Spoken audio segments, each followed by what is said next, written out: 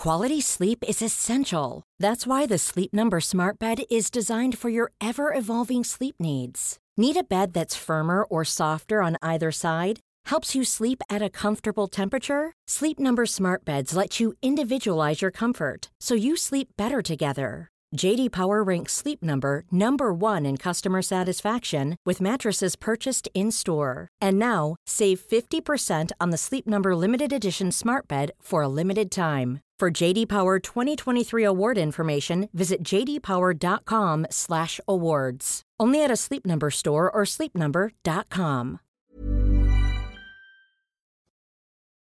Support for Luke's English podcast comes from donations by my listeners. If you'd like to make a donation, just go to my website and click donate. Also, support comes from my sponsors, and my sponsor for this episode is italki. And basically, if you're looking for a teacher or one-to-one lessons or a conversation partner to practice your English regularly in a convenient way, italki is the service for you. Basically, the way it works is you go through my link, teacherluke.co.uk/talk, and then sign up free with italki and have a look at all their teachers and choose one that you like, one that matches the kind of thing you need. So they have teachers that specialise in exam preparation, job interview preparation, business English, or just general English. Do you want just conversation with some language feedback, or do you want more specifically focused lessons? Choose the teacher that seems to suit you. You can contact them. You can, get in touch with them. They have videos that give you demonstrations where they introduce themselves to you. You can have trial lessons, which are shorter and cheaper. Shop around until you find the teacher that's right for you, and then it's very convenient. Just choose the dates in their calendar, dates and times, fix yourself some lesson times, and then Bob's your uncle. You've got some regular English speaking practice into your life, which is really important, as we know. And, of course, when you buy some talking time, italki will send you a voucher for a free lesson because you listen to this podcast, which is nice. Okay, so teacherluke.co.uk/talk, or click an italki logo on my website. You're listening to Luke's English Podcast. For more information, visit teacherluke.co.uk.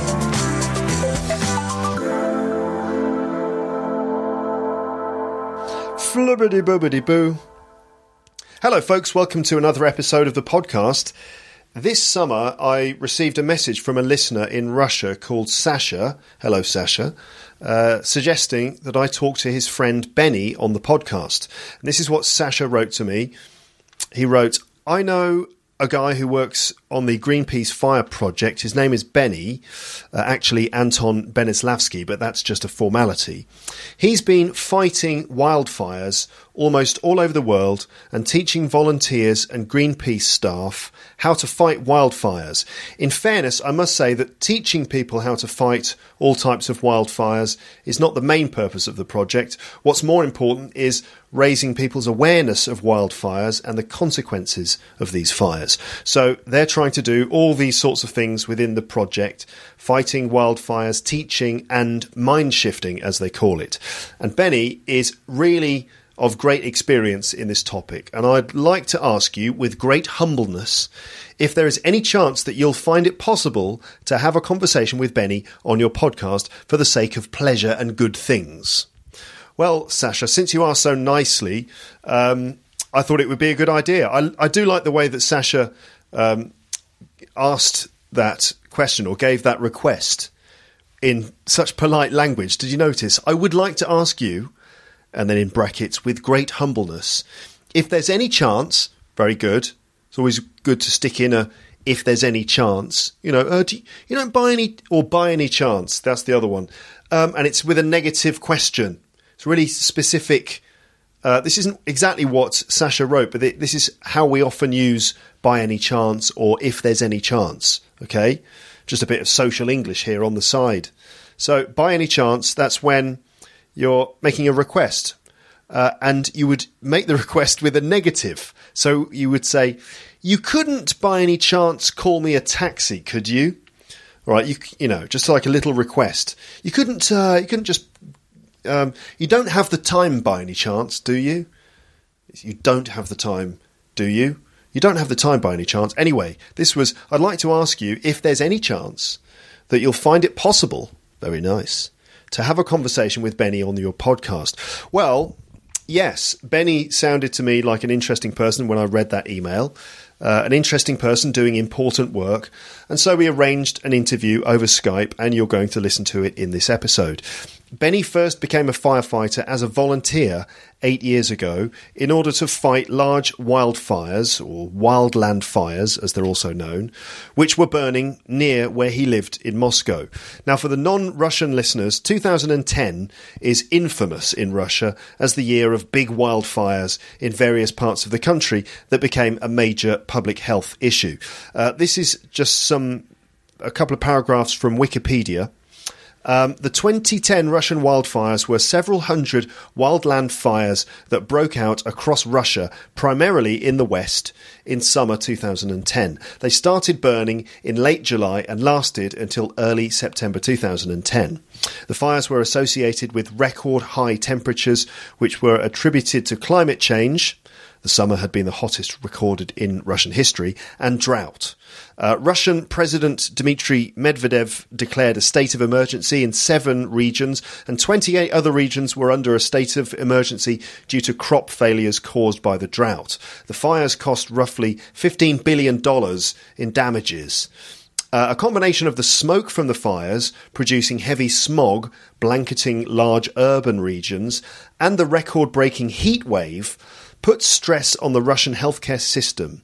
Munich Re estimated in all that 56,000 people died from the effects of the smog and the heat wave. The 2010 wildfires were the worst on record to that time. So this is actually what got Benny to become a volunteer firefighter in the beginning. And in this episode, you're going to hear Benny talking all about becoming a firefighter, the work that he's been doing with Greenpeace to fight wildland fires and their causes around the world, the impact of climate change, the best and worst things about being a firefighter, and projects that he'll be working on in the future. Now, I know that some of the dedicated language learners listening will no doubt be paying close attention to Benny's English during the interview, but don't judge him on his English, which he uses every day in his work. Instead, you could judge Benny on the work that he's been doing and the important issues relating to climate change that he mentions during our conversation. And this is quite timely because climate change is back in the headlines again. In fact, here's a little paragraph from the week.co.uk from just a few days ago. UN report warns of global warming. A new report from the UN warns of a huge risk if global warming is allowed to exceed 1.5 degrees centigrade and calls for unprecedented action within the next 12 years to prevent extreme heat, drought, floods and poverty. The authors of the report, some of the world's leading scientists, say the goal is affordable and feasible, although it is ambitious. So this is a very big issue right now for all of us. Well, I don't always feature non-native speakers on this podcast, but sometimes I do, and I think it's worth remembering that as long as you're communicating effectively and playing your part as a member of the team in English, then that's the main thing. I mean, for example, you don't necessarily have to wait to have 100% native level English before you can start doing important work in English, like Benny does. Maybe knowledge of vocabulary is the most important thing, and being a clear speaker so that you're basically making yourself understood. But on the subject of vocabulary, working as a firefighter, Benny does use all of the different, language to describe what he does. So look out for all of the words and phrases relating to fire in this episode. There is a bit of disturbance in the sound quality, unfortunately, because Benny's headset microphone picked up all of the plosive sounds that he made. Plosive sounds are the ones that basically where the air comes out of your mouth. Things like p and b. It's probably happening now with my microphone if I put my mouth close to it. P and b and s and k, ch. those, particularly p and b. Those are the big plosive sounds. So while Benny is speaking, his microphone does kind of explode a little bit sometimes. But there it is. That's just what we're dealing with. I'm sure that when you do your conference calls or when you're on the phone to another part of the world, the sound quality isn't always perfect. In fact, I know it's often quite poor, isn't it, when you're doing those conference calls and stuff. So this is good practice for you. And it's also good practice to listen to non-native speakers, because if you're working internationally in English, then you're probably going to be speaking English to other non-natives, and that's an important thing to consider. Right then, so without any further ado, let's get started. Whereabouts are you at the moment, actually? I'm in Moscow in Greenpeace Russia main office. Okay. This is my workplace. So you work for Greenpeace? Yes, I work for Greenpeace. I'm a certified wildland firefighter and also a Greenpeace campaigner and project leader. So a certified, what kind of firefighter? Wildland firefighting means the fires which occurs in the wildland out of structures. So sort of in wild areas, in the wilderness, that sort of thing. Yes, formerly agricultural burnings which are uncontrolled or illegal also included in this definition, but it's just formal legal stuff. I see. But basically, you're out there in the countryside fighting fires, wildfires. How do these fires start? Globally, we estimate that 77% of wildland fires are started by human activities.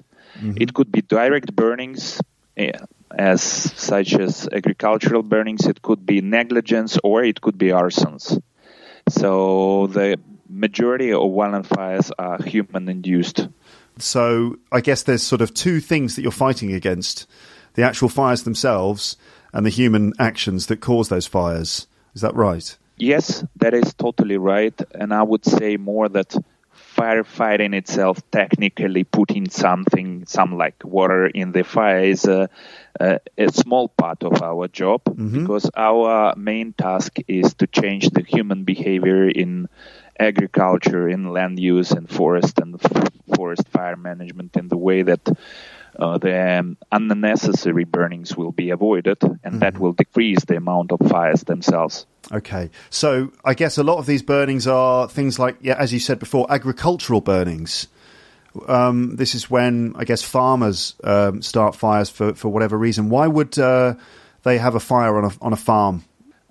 Let's say, first of all, humanity burns landscapes for thousands and thousands of years. I think, or I assume, that since human knew how to start the fire, humans start to burn everything around. This is the cheap and easy way to clean the land from residue, from dry vegetation. So people save the money by burning everything around. They do not sometimes understand that causes more damage and more expenses in the future. And also people in a countryside, especially in the developed countries, for example, they have a lot of myths about fires which increase fertility of the soil due to ash which stays on the land. It's mostly a myth, because normally fires on agricultural land, if they repeat it frequently, they cause degradation and decrease of fertility. But people do not understand it sometimes because they invest in fertilizers, they put some efforts to increase fertility with other ways that is a bit hide the real problem. I see, which is actually that burning the land doesn't help the fertility. I see. So at what point then could a fire on a farm that's been done, to clear the land or whatever, at what point would that kind of fire become a wildfire? It depends on legislation in each particular country. In Russia, currently, agricultural burnings are illegal totally. So as soon as fire started on agricultural land, it is wildland fire for us, and we should fight it. And if the person will be fined starting fire by officials, there will be a penalty for that. It also works for United States, for example, where when they identify wildland fires, as soon as fire is illegal, let's say, it is a violent fire. It's not a burning.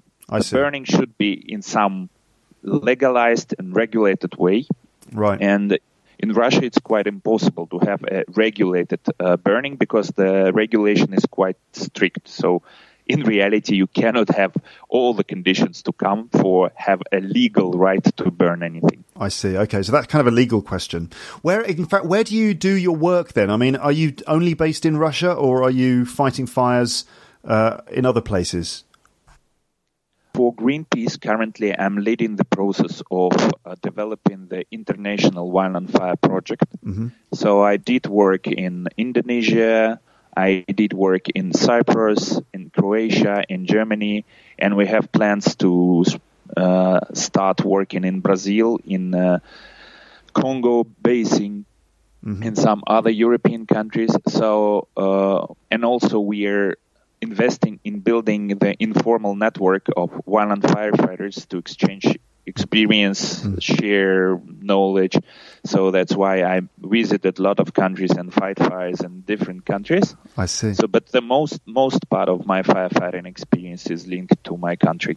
Okay, I see. So, how did you actually become a fireman in the first place? How long have you been a fireman or a firefighter? Yeah, in our case, it's firefighter because fireman is kind of against gender equality, and it's a big issue here because formally Russian government forbid women to be firefighters. Really? Yes, it's not a case in Greenpeace. Greenpeace firefighters could be both men and women. So I started in 2010. I've been a corporate lawyer before, and it was quite a dramatic shift. Yeah. Yeah. So in 2010 we had a so-called fire catastrophe. If you say 2010 in Russia, everybody knows what it is about. A lot of big cities were covered with a dense smoke, and it's up to 50,000 people died prematurely due to the diseases caused by inhalation of smoke. Wow. So it was literally that I could not see the building on the other side of my street, and my street was not very big that time. Yeah. So you can imagine it was. So I joined volunteer troops, a volunteer firefighter group, which was not linked to Greenpeace that time. And I spent some time in the forest, in the burning forest, fighting fires. And then in 2011, I joined Greenpeace firefighters as volunteer. And in 2012, I became employee of Greenpeace. So basically, there was just lots of smoke. There were fires near where you were living, and you were working as a lawyer, and you just went, right, I'm going to go into the forest and just start fighting this fire. Didn't you have training to become a firefighter? In 2010, not. No. Government failed to somehow organize volunteers. We did everything by taking risk on our own. We were not insured, we did not have insurance or whatever. And thanks God, nobody was killed. It is a miracle. There was a group of guys, but they were killed by car crash, not by fire. During all this, and if you compare this, of course, very sensitive and very fearful losses, but if you compare them to the all number, the total number of volunteers, it was a miracle that it was so low. So you were just at home, and then what was it? A fire that started in the countryside near the town where you were living? I live in Moscow, so I was in the middle of the disaster. Yeah. And, in my country, to travel 200 kilometers, it's quite close. Yes. If I go 200 kilometers, it's nearby. So I went nearby and joined volunteer group. We find it with my friend by internet. We started with telling each other that we need to go for 1 or 2 days to be volunteers and clean karma a bit, because we all office city people. So these 2 days became a bit longer. Yeah. And what were there people with the right gear? I mean, were you able to, for example, get the correct clothes and all the other equipment that you needed to do the job?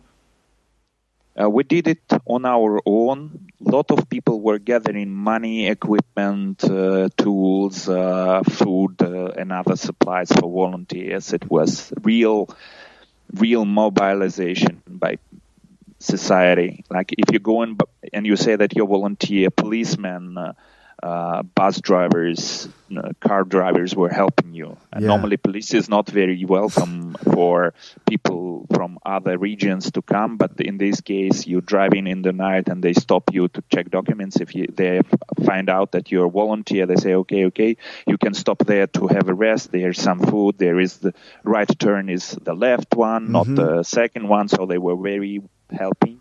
Yeah. And for example, my mom sponsored the chainsaw for our group, and my friends sponsored radio stations, so it was like this. Amazing. And so how did you actually fight the fire? I mean, were you just there with like buckets of water or what?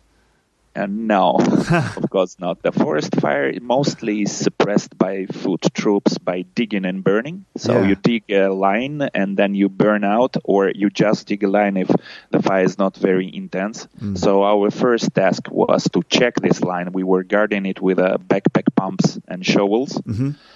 Then we made a fire break in a forest where the fire was low intensity, and we were digging a line and then cutting trees. It was my task to cut trees which were threatening to be kind of a breach for the fire to cross the fire break.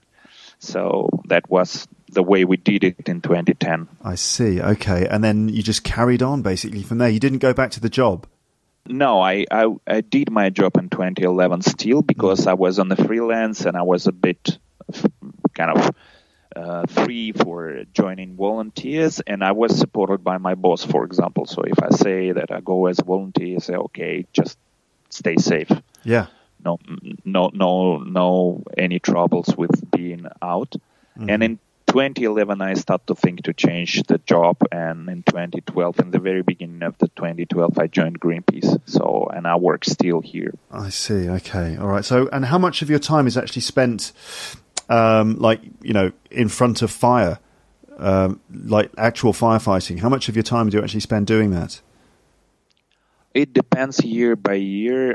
Right now, I'm managing the project, so less time I spend in the field, but like the record year could be like 80 days.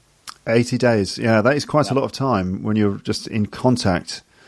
But if you compare it to like professional firefighters from fire departments, it's much less, because for them to stay 160 or 200 days, it's okay. Yeah. Especially right now, especially in US, for example. Right. Wow. And it must be dangerous. I mean, have you ever been in situations of genuine danger yourself? Yep. This work of high risk, and that's why we invest so much in safety. And it's a very important issue for us. Like in my first day on a firefighting, the big spruce tree fell down behind my back 2 meters, and it was totally silent. So I did not understand this. And before I turned my head back and see this spruce laying down on the road, I've been caught by fire in a kind of a trap. It was not real like life danger, I think, right now, but I was escaping really fast. How did you get trapped by the fire then?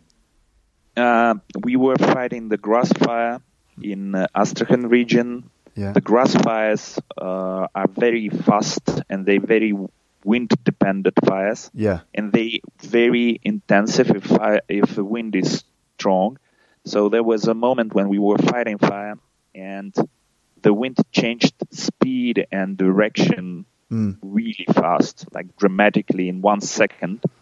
And we did not notice that there was a small trench behind us, and the fire in the trench became really intensive, much more intensive than on a flat area. So we had a wall of fire from one side and wall of fire from the other side, and then started to go one to each other, and there was some area to the black. So it was our mistake in the end, like a group. So we learned this lesson well. So we jumped out of this to the black area, to the burnt area. I would not say that it was really like life danger, like we could be killed. Yes. But we could be severely injured. And second time it was intentional, because there was a other group which kind of made a mistake and worked in not in a very safe mode, so they were trapped, and we started to break through the fire. So we were intentionally going in the very intensive burning, and then at some moment we've been like in the flames, but it was controlled. So it was quite intense, quite tough, but we were kind of in a situation when every moment we could step back and be safe. Right. Wow. Okay. And talking about, I asked you about how a farm fire can become a wildfire, and you kind of gave me a legal definition, which is more about, if it's considered wild or legal, basically. But I also would like to know how a fire can sort of go out of control, because I guess in the news, when we see reports of wildfires, we see sort of an out of control situation that may have started with, I don't know, a bonfire, a cigarette, a barbecue, and then it escalates to being out of control. So how can a fire that started on a farm to just clear some land turn into this, out of control situation, which you've then got to try and contain? Lack of control and precautions. Violent fire, not violent fires, but the burning on a farm. If you look at it, even on a small field, it's quite a big area. If it's 200 on 200 meters field, so you can imagine that you need a lot of people to follow in this fire, that in case of the wind getting stronger or changing direction or whatever happened, they can suppress it. Normally, in our country, there is one farmer who starts this fire and then goes with shovel or any other tool to control it. Really doesn't controlling. Really, he is not controlling anything. And also, these fields sometimes do not have any breaks between field and then wild area, so the fire just escapes. Especially, it happens when wind change direction or wind become much stronger in 1 second. I saw the situations when people start to burn fields nearby the houses. When the wind was quite zero, and there was not even a fire, it was like smoldering in a grass. And then in 1 second it turned to the real fire, which was going towards houses, not from them. And that was quite an intense moment for these people and for us, because we were passing by, we were aiming to a totally other destination, so we need to jump off the cars and start to work in this case. Wow. So mostly it's because of lack of control, lack of precautions, and lack of predicting the behavior of this fire on the field and then in other places. I see. Okay. Have you seen the fires in Los Angeles? Only by TV. Yeah. What? I mean, again, just in my own experience of kind of seeing wildfires in the news, those ones that periodically happen around Los Angeles are quite high profile. Just from the news I watch. I mean, is this part of what Greenpeace is doing? Are they looking into that? Are you sort of focusing on this at all? Yes, we do a lot of research and surveys to understand why fires changing right now, violent fires. I mean, how they impact climate change, how climate change impact fires. But I would not say right now that I have quite solid knowledge about how it works in California. We have different opinions. We're gathering them, we're comparing them, and try to analyze on this stage. There are a few points of view on why violent fires in this area is so intense. One of them is that too much wood is stored in the forest due to lack of forest management. NASA made a research recently which shows that the more important is that the winds became stronger, and even if the fuel load would be less than it is now, with the winds of this strength and speed, the fires will be really destructive and poorly manageable or hardly manageable. So it's a very disputable question. Yeah, it's really complicated, isn't it? There's me just thinking it's just you with a hose and an outfit, like the movie Backdraft with Kurt Russell. and then there's all this sort of politics and stuff involved in it too. So are there more wildfires now than before? Yes, but let's say that this is a very tricky question because we're not living every year at the same world. Uh-huh. So we cannot just compare amount of fires like area or incidents. It is not very correct because the environment is changing. So what we can say that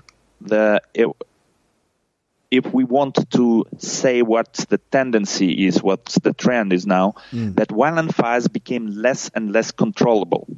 In some cases, this is the matter of area, which is conquered by fire. This is due to drier and warmer climate. It's due to changes in the fuel. What we're witnessing now is that wildland fires became less and less controllable. They became more destructive. They became more intense. They request more and more resources to suppress them or to control them and to contain them. So we can say that if you ask me, is there more fires than it was? No, there were years where there were more fires if we count them by cases, but it's not the relevant figure. So one of the important figures here is emissions of carbon dioxide caused by wildland fires and burnings, because this is the direct impact for the climate change. And here forest fires are more important because regrowth in forests are longer than in grasslands. Second is that there is a difference in impacting climate change and environment between fire, which happens for the first time in 40 years on one area, and the fires which happens every 5 years, for example. So it's a very complicated issue, and Greenpeace right now formulating our position about the environmental role of wildland fires and try to explain what happens now and try to show what could be done and what should be done. And there is a very, let's say, narrow way between many cliffs in this ocean because natural dynamics is lost in some cases. In some cases, we just cannot survive with the natural dynamics. In some cases, we cannot talk about natural dynamics. And so it's like a very disbalanced system where you should be very, very careful by taking any measures or by taking any position. And so it's very complicated, and there is no simple answer to such a question. Wow, okay. So there was me just kind of thinking it must be linked to climate change, because in my brain there's me going, well, more wildfires, it must be because climate change, the ground is drying up, it's getting hotter or something. But it's not as simple as that then, is it? Generally, your perception is right. Fire behavior depends on three main elements. Every wildland firefighter knows it. Elements are landscape, weather, and fuel. So this is for each incident. But if we look globally, this is the same for the globe. But if we talk about landscape is, or topography is the same. It's not changing so fast, fortunately. But if we talk about fuels and about weather, these both elements are changing to the worse. Drier climate, warmer climate does mean that the conditions for fire are more beneficial. The fire season will start earlier, will finish later. The fire could easier occur in these conditions. If we talk about fuels, vegetation in our case, vegetation in many landscapes became drier itself due to the climate. So you can imagine that these both conditions are getting worse if we talk about the fire conditions. And the problem is that the wildland fires also impacting climate by carbon dioxide emissions and also by black carbon emissions. It's a black soot which falls down on the Arctic ice and provoke melting of Arctic faster. So this is kind of a positive feedback loop. It's like a chain reaction in a nuclear bomb. Yeah. So yeah. the more climate change, the more fires, the more fires, the more climate change, and so on and so on and so on. Wow. Well, what can most people do? Is there anything that I can do? I live in a city. I mean, what can I do to try and help this situation? This is a big question. Let's say if we do not change all our approach to environment, wildfires will be the first vengeance to us from the nature, because they are most devastating and they happens much more often than tsunami or hurricanes. Yeah. So if we talk about the climate change is one of the drivers, the main drivers of wildfire behavior, we can say that, okay, do what you can to slow down climate change or to stop it. And there is a whole bunch of activities that the person, especially in Europe or US or Canada or Russia, could make.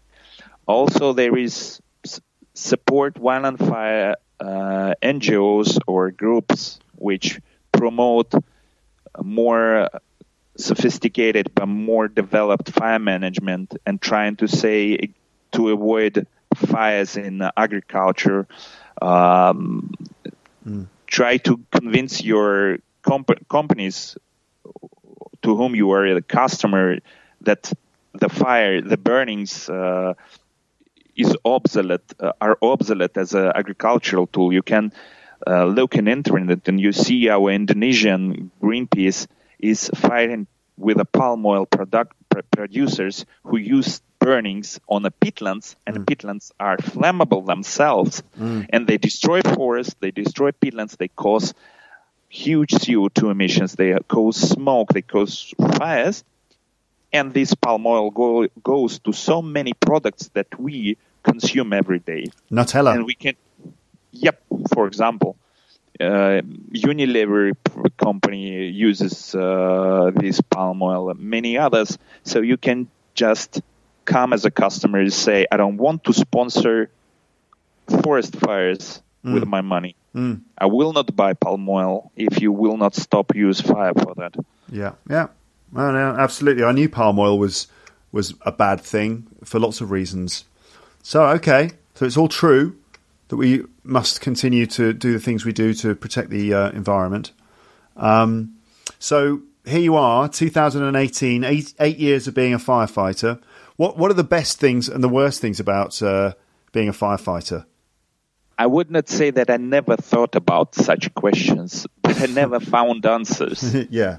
Like the best, I feel that I'm a part of a family which doesn't know borders, nations, languages.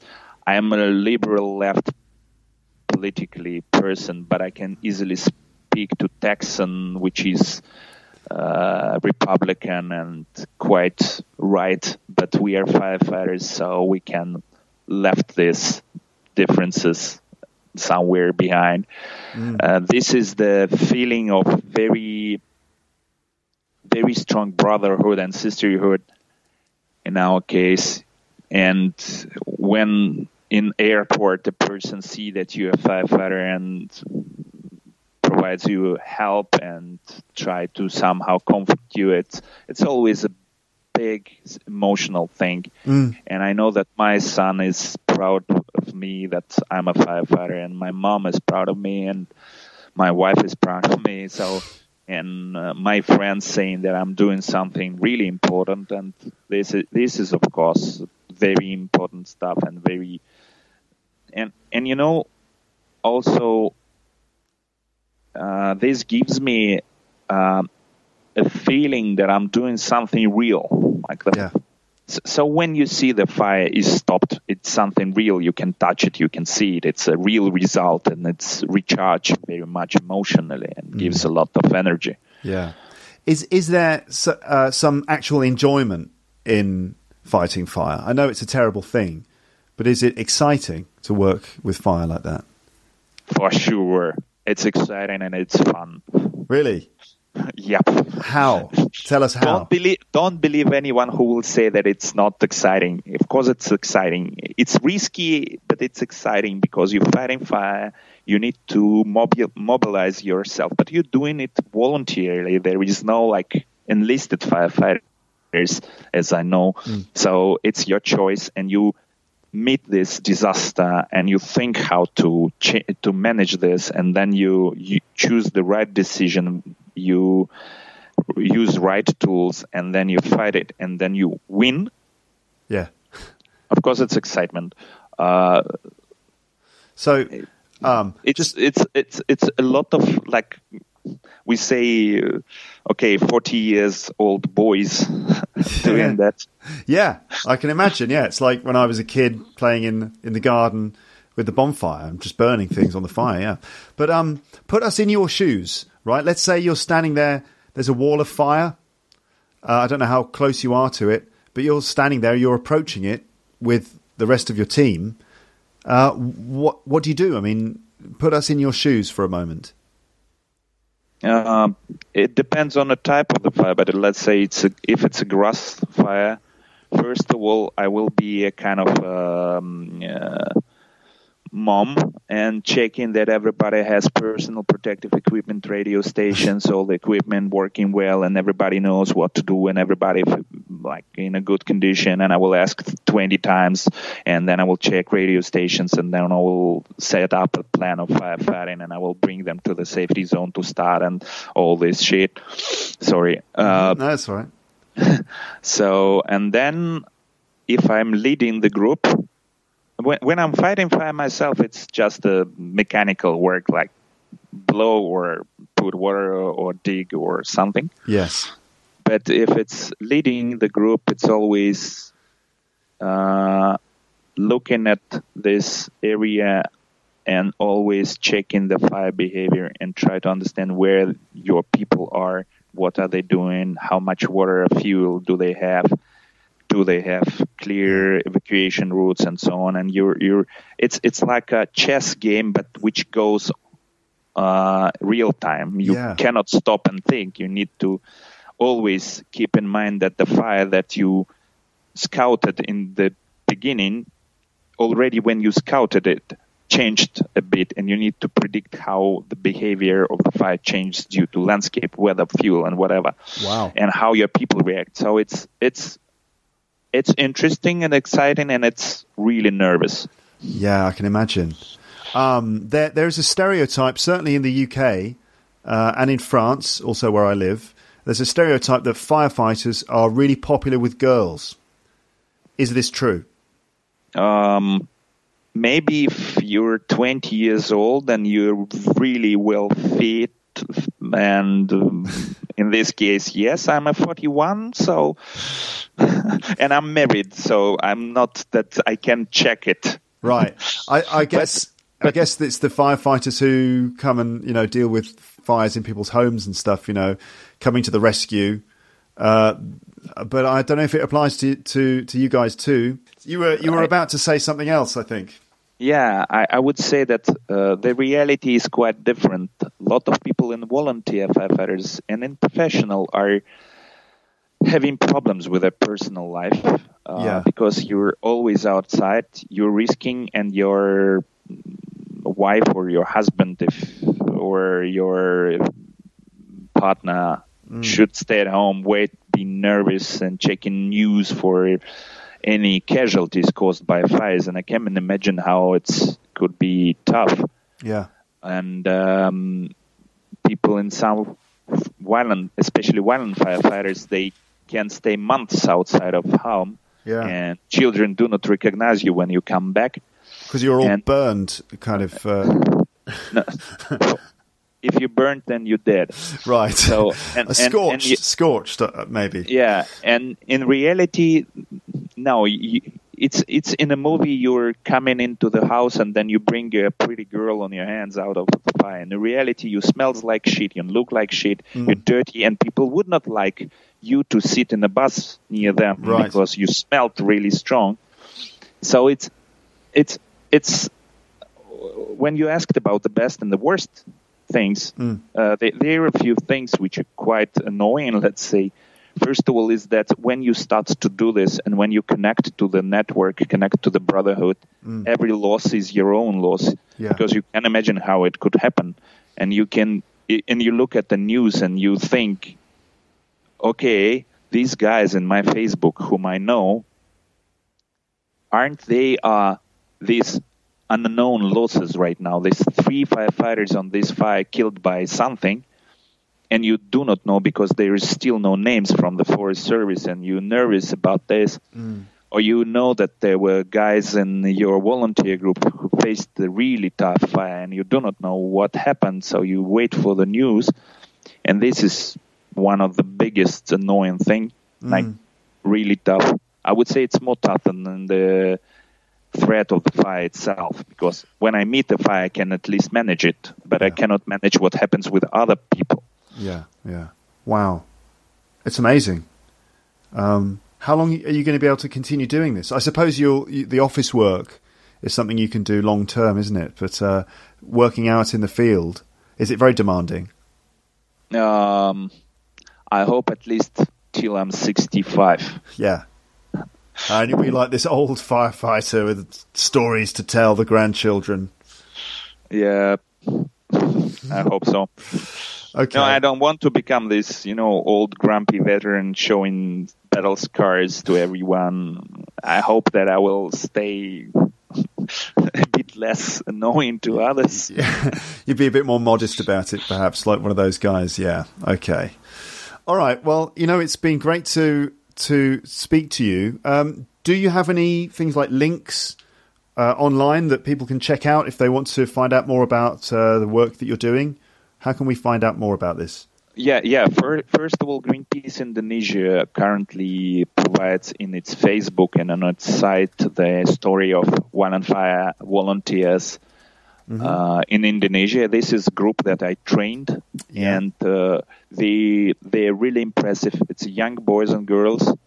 Like almost all of them are 20 about this. And you can imagine Indonesia is a kind of country where the conditions are really, really hard. It's 40 degrees plus. I don't know how it's in Fahrenheit. It's in Celsius. It's high humidity. It's really exhausting. It's a peatland burning, and you can stand on the ground, which is 100 degrees Celsius, hot because of the sun or whatever. So, and they face this, and also this is a country where still there's some issues with girls doing this job. So for the girls of this team, it's also additional pressure from the public opinion sometimes. So this is an impressive story people can follow. I would say that you can look at the Greenpeace Russia webpage, but it's in Russian, so it's not so easy to understand what is going on in our country. Even if you know Russian, it's not so easy to understand. Yep. Okay. All right. Well, I'll put links to those things on my website for this episode. And just great to talk to you. What's next? What are you doing next? Have you got like a project coming up, or you traveling anywhere?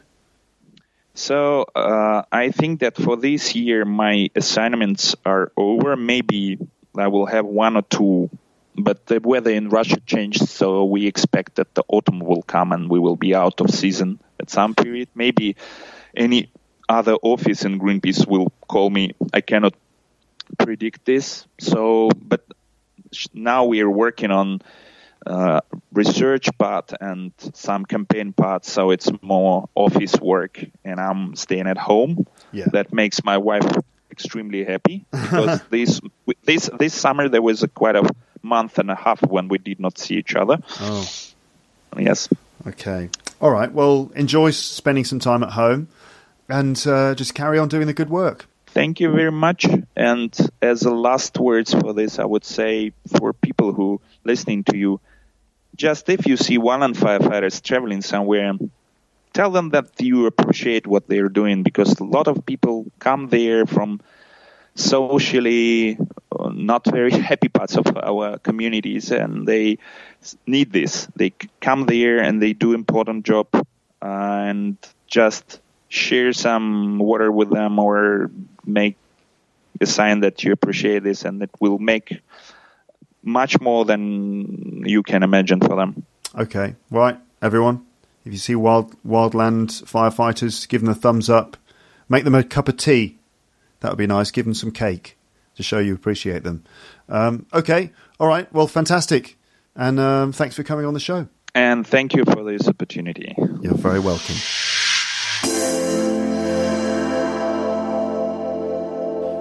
So there we go. That was Benny, the Russian firefighter, doing his thing on the podcast. So if you'd like to know more about the work that Benny's been doing, then there are links on my website for Greenpeace Indonesia, Greenpeace Russia. And if you want to support Greenpeace Russia and the work that they're doing, there's a link there for their crowdfunding page where you can donate money to help them to buy equipment and other resources. Thank you so much for listening to my podcast, ladies and gentlemen. Really, thank you so much. Don't forget to visit the website because I put loads of things on there for you to use. There's all those links and stuff for each episode and transcripts and notes and things. But also there are links for my sponsors, my premium service. You can find out all about that and everything else, even updates on my next stand-up shows and my Twitter feed and all that kind of thing. Not to mention the active comment section where Lepsters from around the world chat to each other and express themselves in English. Jump into the comment section whenever you want. Everyone is welcome. Coming up next on the podcast, I've got some more interviews. I haven't done a rambling episode for a while. Although, you know, most of my episodes are usually a bit rambling, but I mean the ones where I'm just on my own. So I'd quite like to do one of those soon, maybe, but, you know, something like where I've just got no notes or script or anything and I'm just talking off the top of my head. It's been a while since I did that, but I have loads of interviews saved on my computer, which I've been editing. For some reason, September was full of Skype calls to different people in different places. So lots of guests with different accents. Also, I managed to get another episode with my parents for more of our slightly inane rambling. And I have to say that this one, the episode with my parents that's coming up, this one really cracks me up. I was listening back to it while doing bits of editing, and my parents were very funny indeed. So I think it will give you a chuckle on the bus. That might be the next episode, or very soon anyway. But for now, it's just time for me to say goodbye. Bye, bye, bye, bye, bye, bye. Thanks for listening to Luke's English Podcast. For more information, visit teacherluke.co.uk.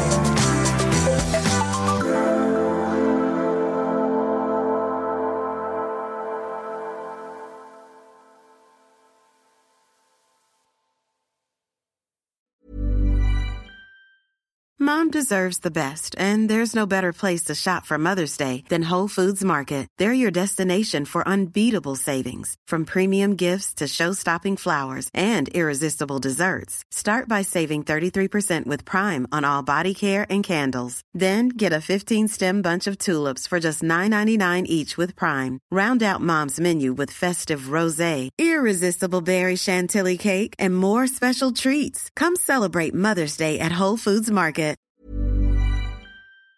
If you enjoyed this episode of Luke's English Podcast, consider signing up for Luke's English Podcast Premium. You'll get regular premium episodes with stories, vocabulary, grammar and pronunciation teaching from me and the usual moments of humour and fun. Plus, with your subscription, you will be directly supporting my work and making this whole podcast project possible. For more information about Luke's English Podcast Premium, go to teacherluke.co.uk/premium info.